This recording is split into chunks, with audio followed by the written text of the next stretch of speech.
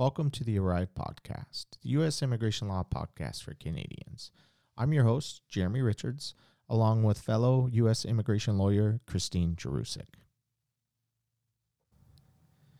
Today we are going to be talking about the bona fides of a marital relationship is defined as a marriage that was entered into out of love and not for immigration purposes. They want to make sure that when you married this individual, you did it because you were smitten and you want to spend the rest of your life together, not because you want a green card, not because you want to come to the United States. Your purpose of filing this immigration paperwork cannot be solely to receive immigration benefits. It must be because it's based on a legitimate relationship.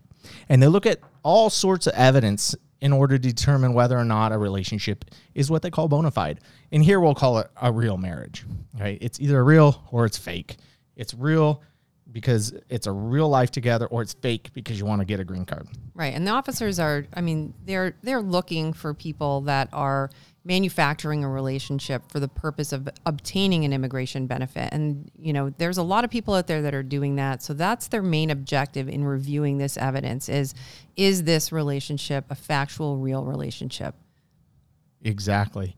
And there are a lot of things that they look at. And there's some good evidence. And we're going to talk about what good bona fide evidence looks like. And there's also red flags, things that the officers will look for. And if they see it, it could increase the scrutiny on your case. It doesn't mean they'll deny it, but it could mean that they're going to put a little extra scrutiny on the case. So some of the best forms of bona fide evidence, I would say number one, knock it out of the park. If you have this, and I've had officers in interviews say, you know what, you have this, I'm just going to approve your case. Children. Birth certificates. If you have children together, that is one of the strongest forms of evidence to show that this is a real marriage. That's because nobody's going out and having children with someone just to get permanent residence.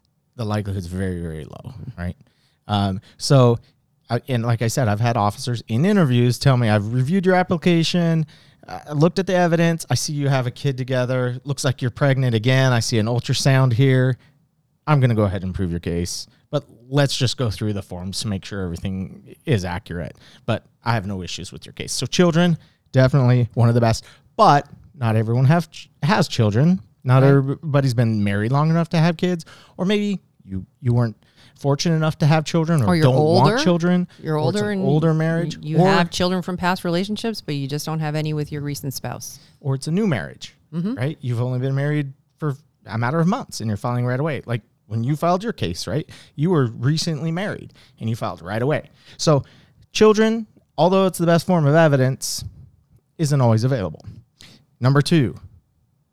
Financial information. Money. Show me the money, right? If you have joint finances, they love it. Joint bank accounts, joint credit cards, joint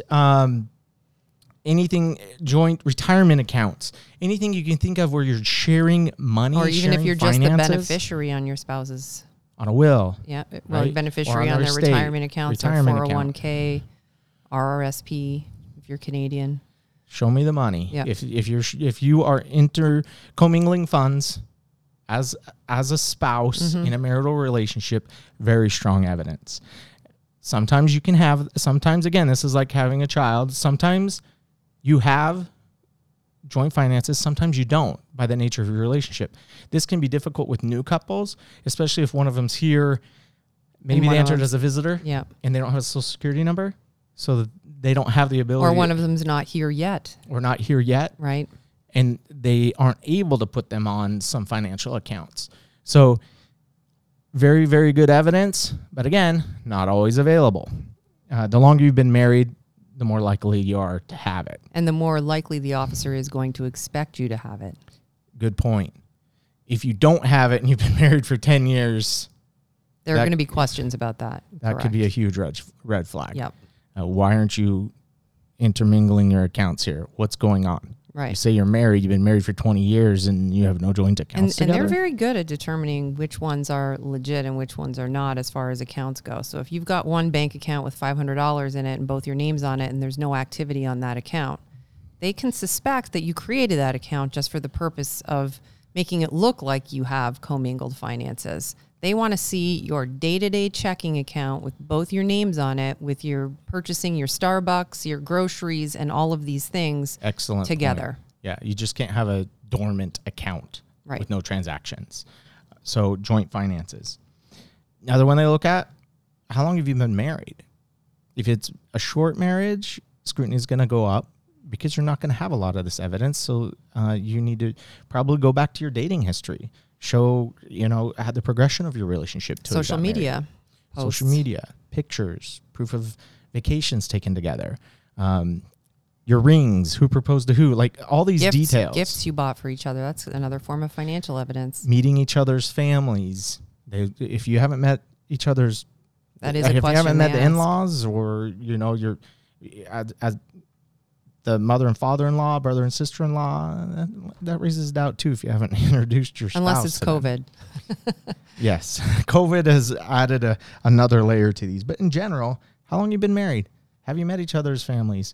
The longer you've been married, again, this could be a plus or a minus. If you've been married a long time, you're probably going to be able to have a lot of this evidence readily available. They may not even ask for it if you've been married. I recently went to an interview with a couple that had been married for 7 years before, and she'd been in the U.S. for 7 years before they even filed an application. They just couldn't get the finances together to afford a lawyer, and they knew they wanted to do it correctly. So they finally got the finances together, got us on board. We got them approved at the end of the day, but they didn't ask them a whole bunch of questions about the relationship.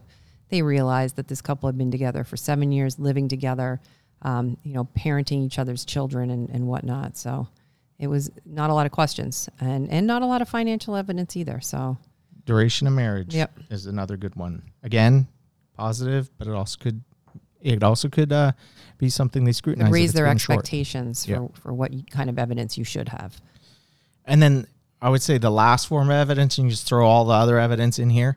If you look at the USCIS instructions, it talks about all other evidence that you can include, which would include, and I put this at the bottom, the lowest form of evidence, but sometimes another piece of financial evidence that we didn't mention is insurance. Health insurance, life insurance, automobile insurance, even renter's insurance on your apartment or homeowner's insurance on your house. If you have both your names on that, that's pretty good evidence. Yeah. Joint accounts in general, they love to see that. And then you can throw wills in there. And a healthcare powers proxy. Of attorney. So even if you don't have a will, get a healthcare proxy. Yeah, life insurance. All of those things are great. And then all other forms of evidence would be affidavits. You probably heard the saying. I had a judge took a class from, and he said, even a murderer can get their mother to say something positive about them, right? You can get somebody to say that your marriage is legitimate and put it on an affidavit. You're going to be able to find friends. Right. Those aren't the best forms of evidence. So that's at the bottom. People often think that affidavits are the best because it's a legal document. No, it actually is at the bottom. Photographs too. Endless selfies. Well, those don't. So I disagree with you there. I know photographs alone isn't a legitimate way to approve a case, but I think they really have a tendency to round out the application and to add a face to the story that you're trying to tell with this couple. If along with the other evidence, right? Photos of your marriage, photos of your engagement, maybe photos of trips you've taken. You know what I'm talking about, though. Where you see all these photos and there's selfies, just the couple with just the couple scenic background, and they're just hundreds of them. Yeah, and some of them you can tell they just changed clothes, same background. I mean, when the photos can be good along with other evidence. If you just have affidavits and photos, you have a very weak application. But yes, if you have all of these together, and that's what they really want to see, a bona fide marriage. If you've been married and living with your spouse, you're going to have a little bit of everything on this list that we've talked about. If you have just what's on the bottom, you're going to have a difficult time of getting them to approve your case. If you have everything at the top, you're going to have an easier time, children, finances, and things of that nature. Red flags. There's some classic red flags. One of my favorites, age difference. And we've seen some crazy age discrepancy cases. So my favorite, and we were able to help this couple get approved. There's a 46-year age difference. That's humongous. He was 18 when they met. Oh, wow. They got married when he was around 20, if I remember correctly. They've been now married for 10 years. He contacted me again because he wants, I forget what he's doing now. I think he's thinking about citizenship. But they've been now married for 10 years, so they're still together. They filed 3 times on their own. Each time it was denied before they came and asked for help with their petition. It was highly scrutinized because of the drastic age difference. They didn't believe this was a legitimate marriage. They had some good evidence. They lacked some of the other evidence. We helped them compile all of this joint evidence and put it all together. And at the interview, the officer, he point blank, he said, "Why are you back here again? We've denied you 3 times." And we were able to present the evidence, answer his questions. He didn't approve it on the spot. Week later, however, he approved the case, and he gave them their green card, or the husband the green card. But it took them 3 times to get the evidence right. 3 times. In those cases, if you have a big age difference like that, there are concerns. Yeah, for sure. And you should really think about hiring an attorney. Another one is cultural differences too. So you got to be careful of that. Muslim, Christian, right? Well, they'll Things just like have that. a few more questions. So they're not saying that people like that can't have a legitimate relationship, but they just want to understand how this is working and, whether or not, it's just a sign that it might not be legitimate. Exactly. So you got to understand. And they do look like into that. it. Whether you agree with it or not, they will take that I've into actually account. heard them ask in interviews where there's large cultural differences, what does your mother think of her? Yes. And that's why they ask, have you met the parents? Yeah. Right? Because they want to make sure, especially if there's a cultural difference or a religious difference, they want to make sure that the family, extended family, is okay with it too. You see that a lot with, it depends, but you see that. And sometimes the answer is no. I've been to an interview where a very conservative American daughter married a Jordanian husband, and her family was not happy about it at all. And literally none of their pictures included her family. It was a very sad situation, actually. She was quite upset by it, but they were a legitimate couple, and she actually had a lot of good evidence, but no evidence with her family accepting him, unfortunately. So again, they faced a lot of questions, but we were able to overcome their concerns with the cultural differences. So that can be a red flag. Language. This is another one of my favorites. Oh, yeah. You don't speak the same language as your spouse. That's quite the red flag. And I had a case, I've actually had a few. It's got to be an interesting interview where one of the parties can't understand what's being asked. I had one of the spouses spoke Vietnamese. The other one spoke English. The officer looks at them and says, "How do you communicate?" They held up their telephones and said, "Google Translate." Not a good situation. That casts immediate doubt on your relationship. If you're not able to communicate with your spouse, some might argue that's a good thing, right? It makes a stronger relationship. But for immigration, no, they want to make sure that you're able to communicate and develop a relationship and have a legitimate relationship with your spouse. So if you don't speak the same language, that can also be a big red flag. And you already mentioned another one, joint accounts. If you have no joint accounts, or if you have nothing on paper that shows that you actually live together, that's another big red flag. If you're actually married, you should have things together. Whether it's a car or a house. Another thing that's a red flag that we didn't talk about before the show is how you met. So they get that question a lot. How did you meet each Always other? ask, and yeah. you'd think that, meeting online, that's actually a very legitimate way to meet people these days. So I haven't had, These I have days, clients, it's true. When I met my wife in 1998, When 1998 online, that was creepy. But nowadays it's normal, right? I hope it wasn't creepy, but Well, yeah, it turned out well. We're still married, but yeah, if you met on OkCupid now, yeah, I have clients normal. that are concerned. We met Match.com? online. Yeah, Match.com. Is that going to be okay? we met gaming yeah, that's online. your story. Gaming online. That's your story. I'm not going to have you change that. You just tell the truth to the officer and explain how you met. Having met, I'm trying to think of cases where, the way they met the person and it really it caused an issue. One of them was being introduced by a family member. My brother introduced me to her, and brother wanted him to stay in the United States and introduced me to. So they saw it as an arranged. Yeah, my type brother marriage was here just for many years. immigration. He invited me over as a visitor and introduced me to my wife. We got married 2 weeks later. That raises concern. Rightly so. Be careful. Yeah, you can see that why an officer would question that type of relationship. So there are many things, and I've seen a lot of interesting cases. How people meet is one of them. People meet all sorts of ways, right? Just over the last couple of weeks, I could name several. Meeting online gaming, meeting online through a dating website.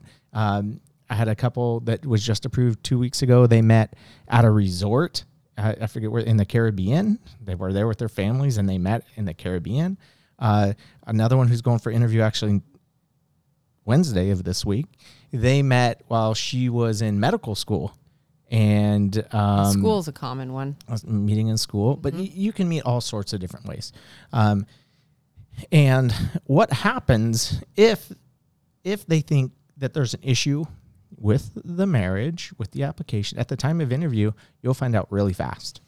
They will, and in the movies they talk about, people always assume that these marriage-based interviews are just going to get separated. Well, in reality, if you have a strong application, you show these bona fides, if you have joint finances, children. In most cases, yeah, you're not going to get separated. And that's called a Stokes interview when they separate you two into two separate interviews. And they'll conduct them back to back with the same officer. Same questions. And the same questions spouses. to make sure that those, your responses line up. And I've seen some interesting Stokes interviews, and they were flagged for good reasons, and they should have been separated. And some of the answers will boggle your mind of how far off they are. Like I had one say that they had a stepchild together. The officer asked the one spouse, and I'm sitting in with that because if you're the attorney, you sit in each time the question with that spouse individually. And they asked the one spouse, "Where does so-and-so live?" And the response was, "Well, at our house with us." Next spouse comes in. "Where does so-and-so live?" "Oh, he lives with the aunt." Okay. Yeah. One of you's not living in the same house. That's a very big difference. Right. I've had them ask, "What did you have for dinner last night?" The one spouse said, "She cooked me," it was like steak and potatoes or something. And then the other spouse came in and she said, "I worked last night. I didn't eat at home. I ate at a restaurant." Yeah. So when they do those interviews, they don't ask crazy questions.